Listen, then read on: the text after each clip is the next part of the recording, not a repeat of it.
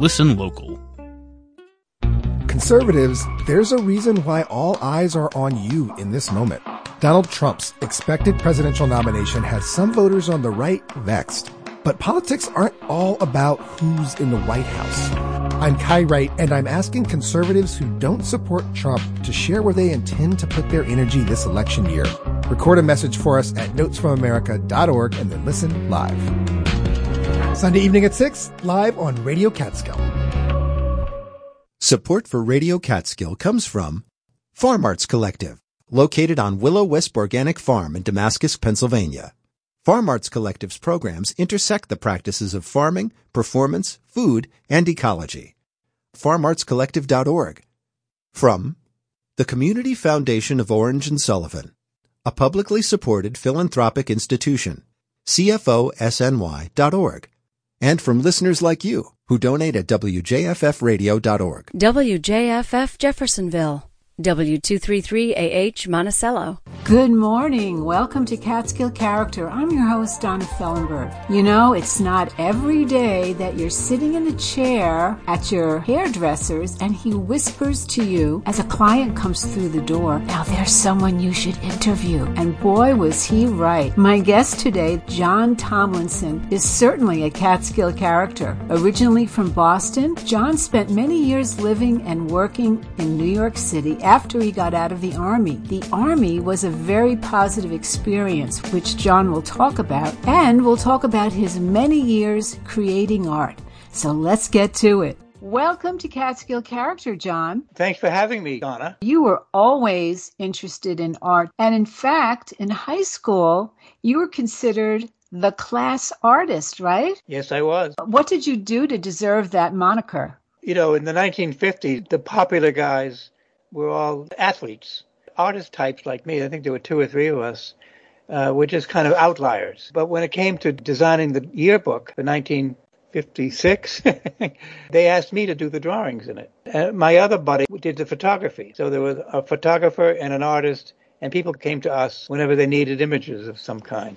I mentioned in the intro that the Army was a very positive experience for you. This is something that you did after high school. Tell us about that. The Army gave me a choice when I was about to join up. This is in the age of people being drafted. So I wasn't being drafted. It was between the wars, between Korea and the Vietnam War.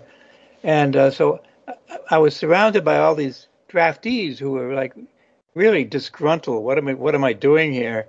And yet they were teaching me all kinds of things. Like the first time I ever met black people, there were no black people in my town, and found out that, hey, this black person has a degree from the New England Conservatory of Music, or Jews who turned out to be wonderful teachers and funny guys and really helped me form out who I was and respected me, even though I outranked them all. Anyway, I met all kinds of people from all over the United States. And that was like widening my awareness of other people in the country. Oh, that's fantastic. So it really opened you up. Very much so. Yeah. Of course, I learned how to use all kinds of weapons, which I sometimes look back on and say, did I really use a bazooka? Did I really run a machine gun? Which I did, wow. In training. But then I went to photography school. And that was quite good. When I picture the lockers in the Army, I associate them with the pinup girls from the movies, the old movies like Betty Grable. But the pinups in your locker were quite different, weren't they? Yes, and we had two lockers and a foot locker. So one of the lockers was a private one, your own locker. You didn't have to put any Army material in it. And whenever they did an inspection, the lieutenants would look at how neat you are and so on. And they loved my personal locker because I had all kinds of drawings pinned on the door. Did you have drawings of them? No, and just a whole variety of drawings that I was always doing, some kind of drawings. But they were very impressed. So these guys were usually very stern and orderly and, tough guys. They would kind of melt when they saw the drawings and really ask me about it and so on. So that was really a very unexpected and very pleasant experience. Just to touch upon something that we were talking about earlier, being the class artist in high school, it's that whole thing about being the outsider. And, kids in high school can be just so cruel and so mean. but you had a skill that they respected. So even though you were kind of an outsider, you weren't a jock or whatever, you had this skill. And it was the same thing my son encountered when he was in high school. He was very much an outsider. He played the piano. So they called him the class musician.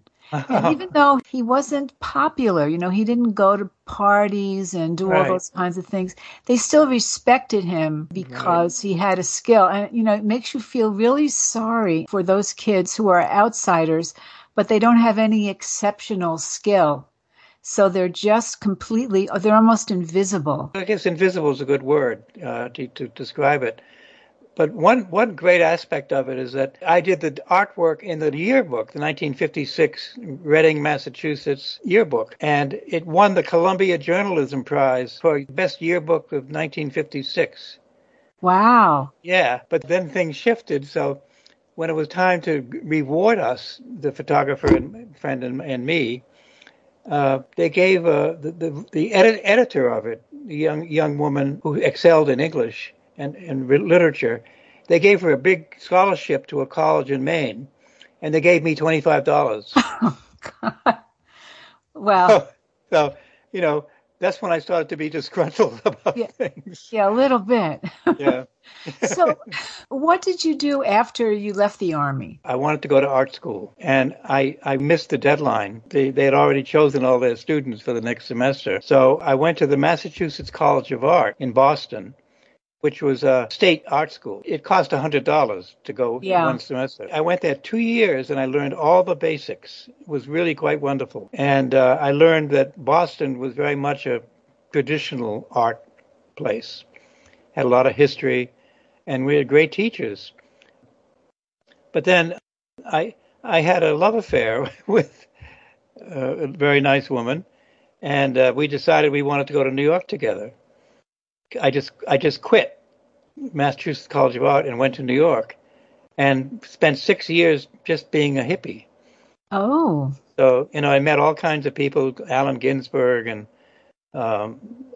just famous people who were always hanging out there in the Lower East Side of New York. So that's and then eventually after the 6 years I said, maybe I ought to go back to art school. So I kept passing this beautiful red building in Astor Place, and it turned out to be Cooper Union, one of the oldest art schools in the country. And it was free also, private and free. So I went there, and I had a wonderful time for 4 years. So was it free just for New York residents or just everybody? Wow. Yeah. And that's because Peter Cooper actually opened it as an art school for women in the 1800s. Uh-huh. And he's the man who invented the I-beam for skyscrapers. Oh. So quite a wonderful place with a great history and fantastic teachers. So I really got a lot out of that one. That was really wonderful. Well, according to what you told me, going to Cooper Union ended up being a very pivotal moment in your life for a number of ways. Let's talk about that. Well, yes. Well, as far as art, I started to do my drawing. That's when I really preferred to do drawing than anything else instead of painting. Although I studied painting too, but didn't like it. But that's a whole other story. But you didn't like it because you told me it took too long. That's the funny answer. Yeah. But it was. I had this vision that I was getting paint all the way up to my elbow. I was drowning in paint, and I couldn't really control it. With drawing, I could. And one of the faculty members, Jack Stewart, saw that I was struggling, and he said, "I'm going to give you a show in the student gallery at Cooper Union." So he gave me a show of my drawings, and wow. I still have them. And every so often I put them online. But they're just great, and they're drawings that look like the ones I'm doing now. So that's when I first started doing that. And the art world at that time and the teachers were mostly conceptual artists, and I had no idea what that was. So I just wanted to draw. Would you tell the listener what conceptual art is? I know what it is now, but I didn't know then. Oh, it's creating art with ideas, not really making something physical, but really making, I guess you could call it happenings and things like that were just, they weren't really, you couldn't touch them. You know, they were ideas mostly.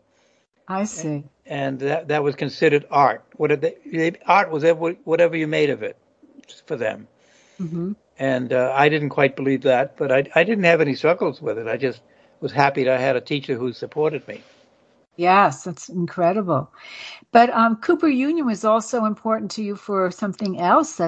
Yes, I met my wife. Yeah. Daria Dorosh, and that was quite wonderful. She took to me as fast as I took to her. You know, it was very interesting.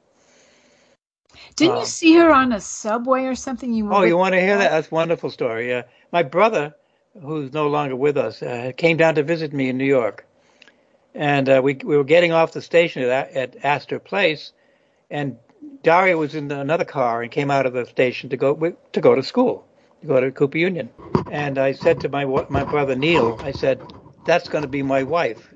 That's Daria. She's going to be my wife." I had no reason to believe it. No reason. It just came out of my mouth. Oh, and that's amazing. And it wasn't long before we got married while we were still in school. And we found out that Cooper Union has a group called Cooper Couples. Mostly the guys coming back from World War II and coming to school, the GI Bill. But of course, that was much after that. But I joined the Cooper Couples too. We joined the Cooper Couples. Yeah, so it was very amenable to that happening. Very so romantic. You could live in the dorm together, in other words. We could, but we actually had apartment. We had her apartment. Oh, okay. Yeah, and I had a shoddy apartment on the Lower East Side, and I had a job, which I was a guard at the Museum of Modern Art. So I would run down from my job to go to school. So that's another story sometime.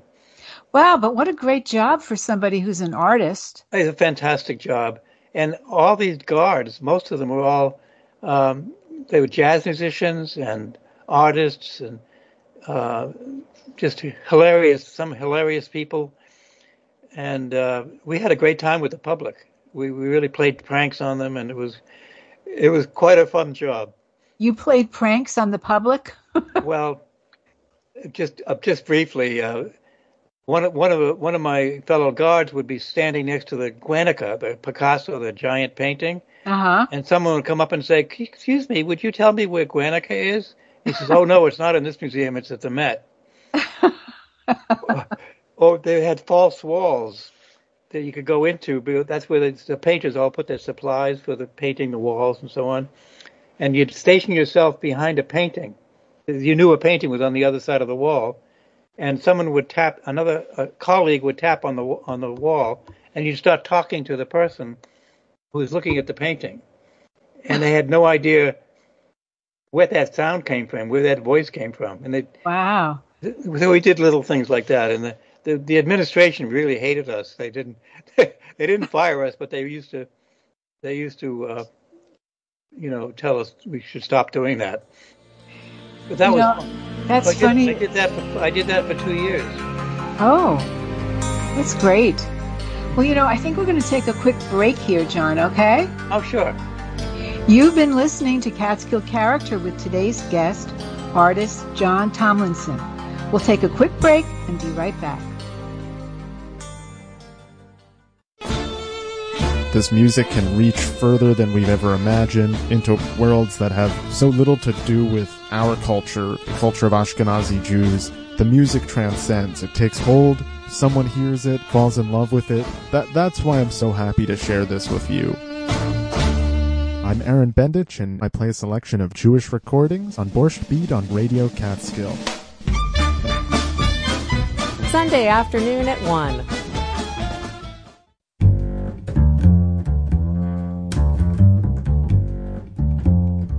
You put a ring on it. You spent 2 decades together.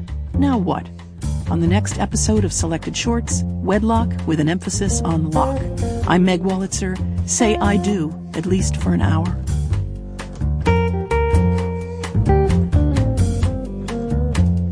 Sunday night at 7 on Radio Catskill.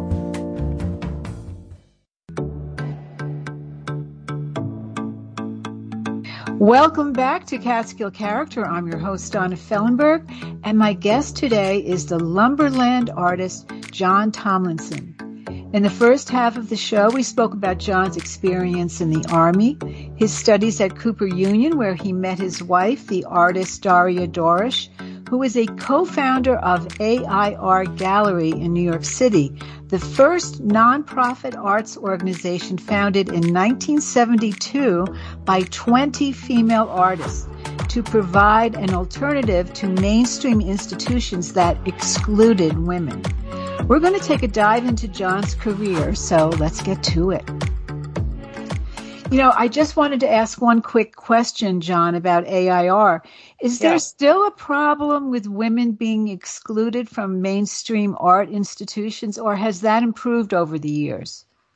Oh, it has improved tremendously. There are real art stars who are women. I know there are probably still people who are prejudiced against women artists, but they're in the minority. You know, so it seems to be pretty equalized. But at that time, a gallery told one of the member artists before they formed the gallery, we already have a woman in our gallery. So that's what they were up against, that kind of thinking. They were up against, but they didn't sit back. They formed the gallery.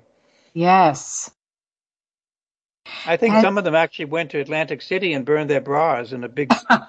Daria's in a movie that someone took, of burning her bra in a big barrel with a fire coming out of it and so on. So, you know, that was a time of activism in feminism. Yes. When we first spoke, you told me a story about the famous artist course. Would you tell the listener about that? There was a famous artist course where they would send you this giant book with all kinds of programs in it. It's like a class. You have to complete one of the programs and send it into Greenwich, Connecticut. And they'd correct it with red pencils and so on and send it back to you. And then you could keep working on it. But my father paid for it. It was like $300 at that time, 1950s. That was a lot of money. A lot of money at that time. But my father had gone to art school, and he was also an architect and engineer, electrical engineer. He loved the program, and he helped me with a lot of it. But sometimes he would do it himself. Oh. It was very charming, but he'd like, let me do this one. I want to try this one. So he wanted to get back into it. So I learned a lot from it. But eventually being a teenager, I gave it up, but he kept doing it. Oh, that's great. You're well known for your graphite drawings. You've done also so many other things. You write poetry, you've done poetry collaboration, animation, mentoring, teaching, art books, videos, writing. So I was wondering, John, how many hours of sleep do you get? Oh, listen, I sleep okay. The thing is, I do it when I have a vision for what I want to do. I don't just do it like I have to go to the studio today. Otherwise, I'm an artist. I have to do this and I have to do that. I sometimes don't go there at all. But when I do go there, I spend a lot of time to finish it, to really work it out. But I found out that this is true of a lot of artists. They're not in the studio every day.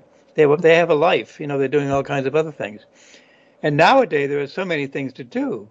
Like, don't go to the studio, but get on your iPad and do an animation program with your drawings. So it's really more like do it when you feel that urge, that vision that you want to work on, to develop, to create. Yeah. Do you ever get visions in your dreams? That's never worked for me. Of course, I do get visions in my dreams, but it never translates into art. Uh-huh. I seem to be mostly interested in what's going on in the world and how I feel about it. That's where Misery of Men comes in. I know you want to ask me questions about that, where I try to be in touch with the feelings I have about other people and my life. Not politically, but more like how do I see the world and how do I respond to it with art? How do I get it into my art without being overly political or anything like that? In the year 2000, you stopped drawing for 3 years. So I have 3 questions about that. Yeah. What happened? Why did that happen? What was that like for somebody who's usually so busy? And I think you're going to tell me you were still busy. And what motivated you to get back into it? It's a very good question. Very few people ask me that. I had spent my whole early art life drawing from observational drawing from life, models, landscapes, all from what was outside me. The word drawing, by the way, I love that world because you're drawing the world into your mind, onto your paper. I got to the point where I thought, I've done a lot of this. Maybe I have to find out what else I can do. I have other things in my mind. How do I turn that into art? How do I express that? I didn't know right away, but I knew that I wanted to find some other way. I wanted to make drawings that were as big as paintings. I wanted to make drawings that are major work. And that led me to think, well, how would I do that? Where will the visions come from? And I realized it would come from my brain, right? My visions, my thoughts, my expressions. It took me 3 years to get to that point. To this day, I look back on it and say, that didn't bother me at all. I had all kinds of other things I did. It's a 3-year process where you were thinking about this, and then I'm assuming you eventually did do those large drawings. Oh, very much so. I have a whole bunch of them now, yeah. And I'm still working on it. It's almost liberating, not that I'm not tied to what I observe, but that I can take what's in my mind and develop it. Your imagination is very fertile. Yeah. Exactly. I ran across a review of your work, and there was a quote in there that stuck with me, and here it is.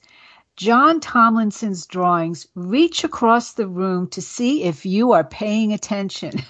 How do you interpret that? And isn't that wonderful? Yeah. That was by Suzanne Bybee, who's a former art critic, but more of a curator. She never believed that she was a good writer when I complimented her. That was an amazing statement.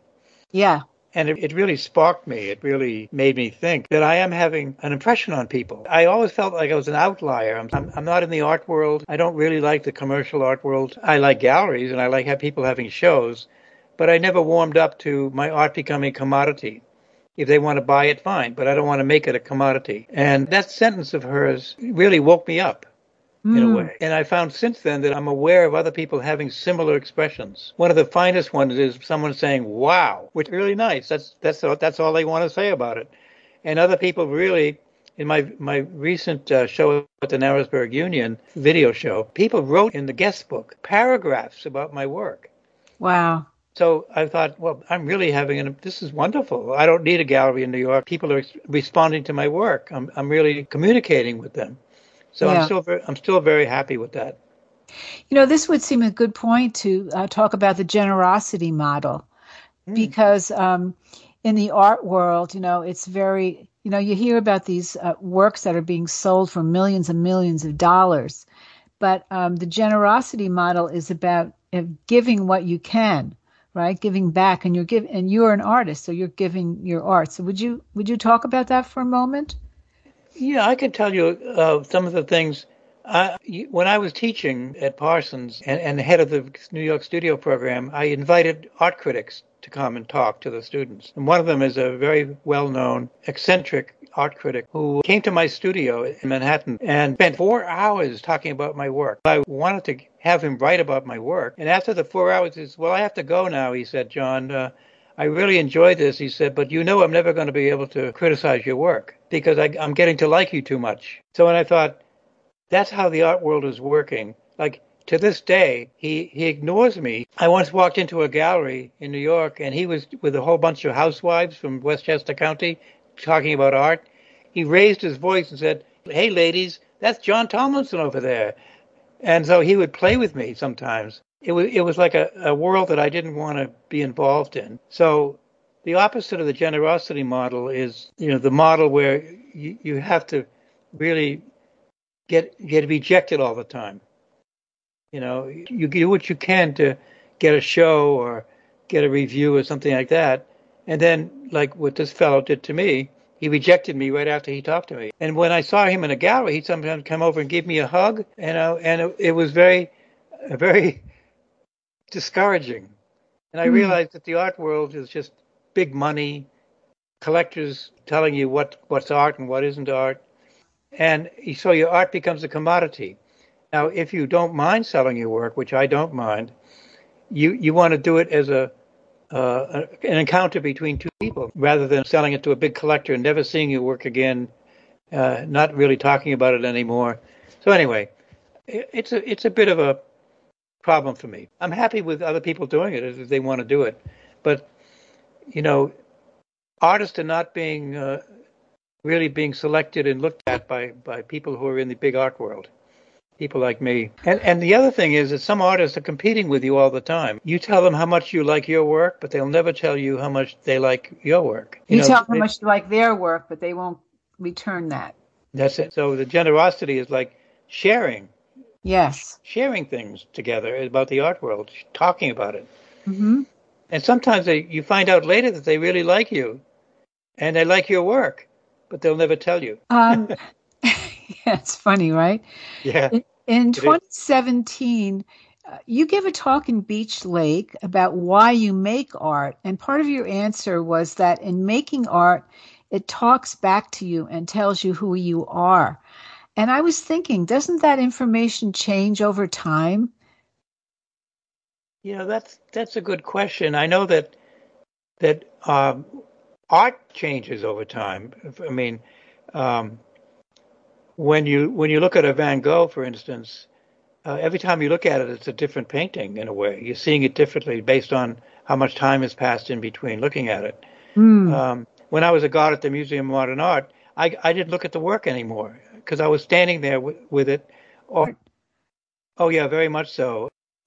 When I do a drawing sometimes, I have it on the wall and come back the next morning and I say, oh, my God, no, I have to let this sit for a while. I don't think I like it. But then over a few days, I say, wait a minute, that looks pretty. In fact, I have one right now on my wall that's like that. It's completely different from what I've been doing. And I thought, no, I can't continue like this. But then I see it in a fresh manner and say, okay, maybe I'll let this sit just a little longer. I'm beginning to like it. So that's it. Yeah. That's how it works. Yeah. There's so many other things I want to ask you, but unfortunately we're running out of time. Oh. So I do want to mention that you have a website. It's johnwtomlinson.com. And if you're interested in John's art, you should definitely check it out. And I want to thank you so much, John, for joining me today. It's really been a pleasure. It has been very much a pleasure for me, too. And thank you very much for having me. I like your program a lot. Oh, thank you, John.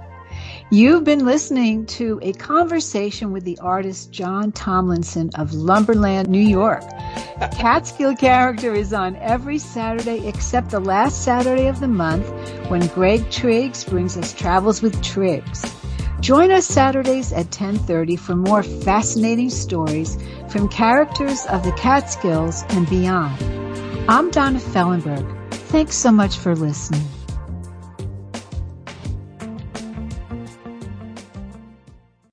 Radio Catskills supporters include Sullivan Catskills Visitors Association, SullivanCatskills.com, Catskill Brewery, brewing ales, lagers, and mixed fermentation beers in a LEED Gold certified building, plus a food truck and beer garden at Exit 96 off Route 17 in Livingston Manor, CatskillBrewery.com, and listeners like you who donate at WJFFradio.org. I'm Juana Summers. And I'm Tanya Mosley. If you collect classic cars and you're thinking about making some room in your collection, please consider donating it. Proceeds help us bring you the NPR news that you expect for your community. Thanks in advance, and here's how to get started. We accept any vehicle, running or not. Donate your car, boat, or motorcycle at WJFFradio.org. On last week's Wait, Treasury Secretary Janet Yellen explained how she became addicted to Candy Crush. I'll just play a couple of levels. Sure. See what it's like. These candies, that you're breaking up with bombs and things like that. This morning I hit level 6,180. See how far you get playing our games with special guest Top Chef host Kristen Kish. That's Wait from NPR. Sunday morning at 10 on Radio Catskill. WJFF Jeffersonville, W233AH Monticello. Radio Catskill. On air, online, on your smartphone, and on your smart speaker. Public radio for the Catskills and Northeast Pennsylvania. We are Radio Catskill, keeping you connected.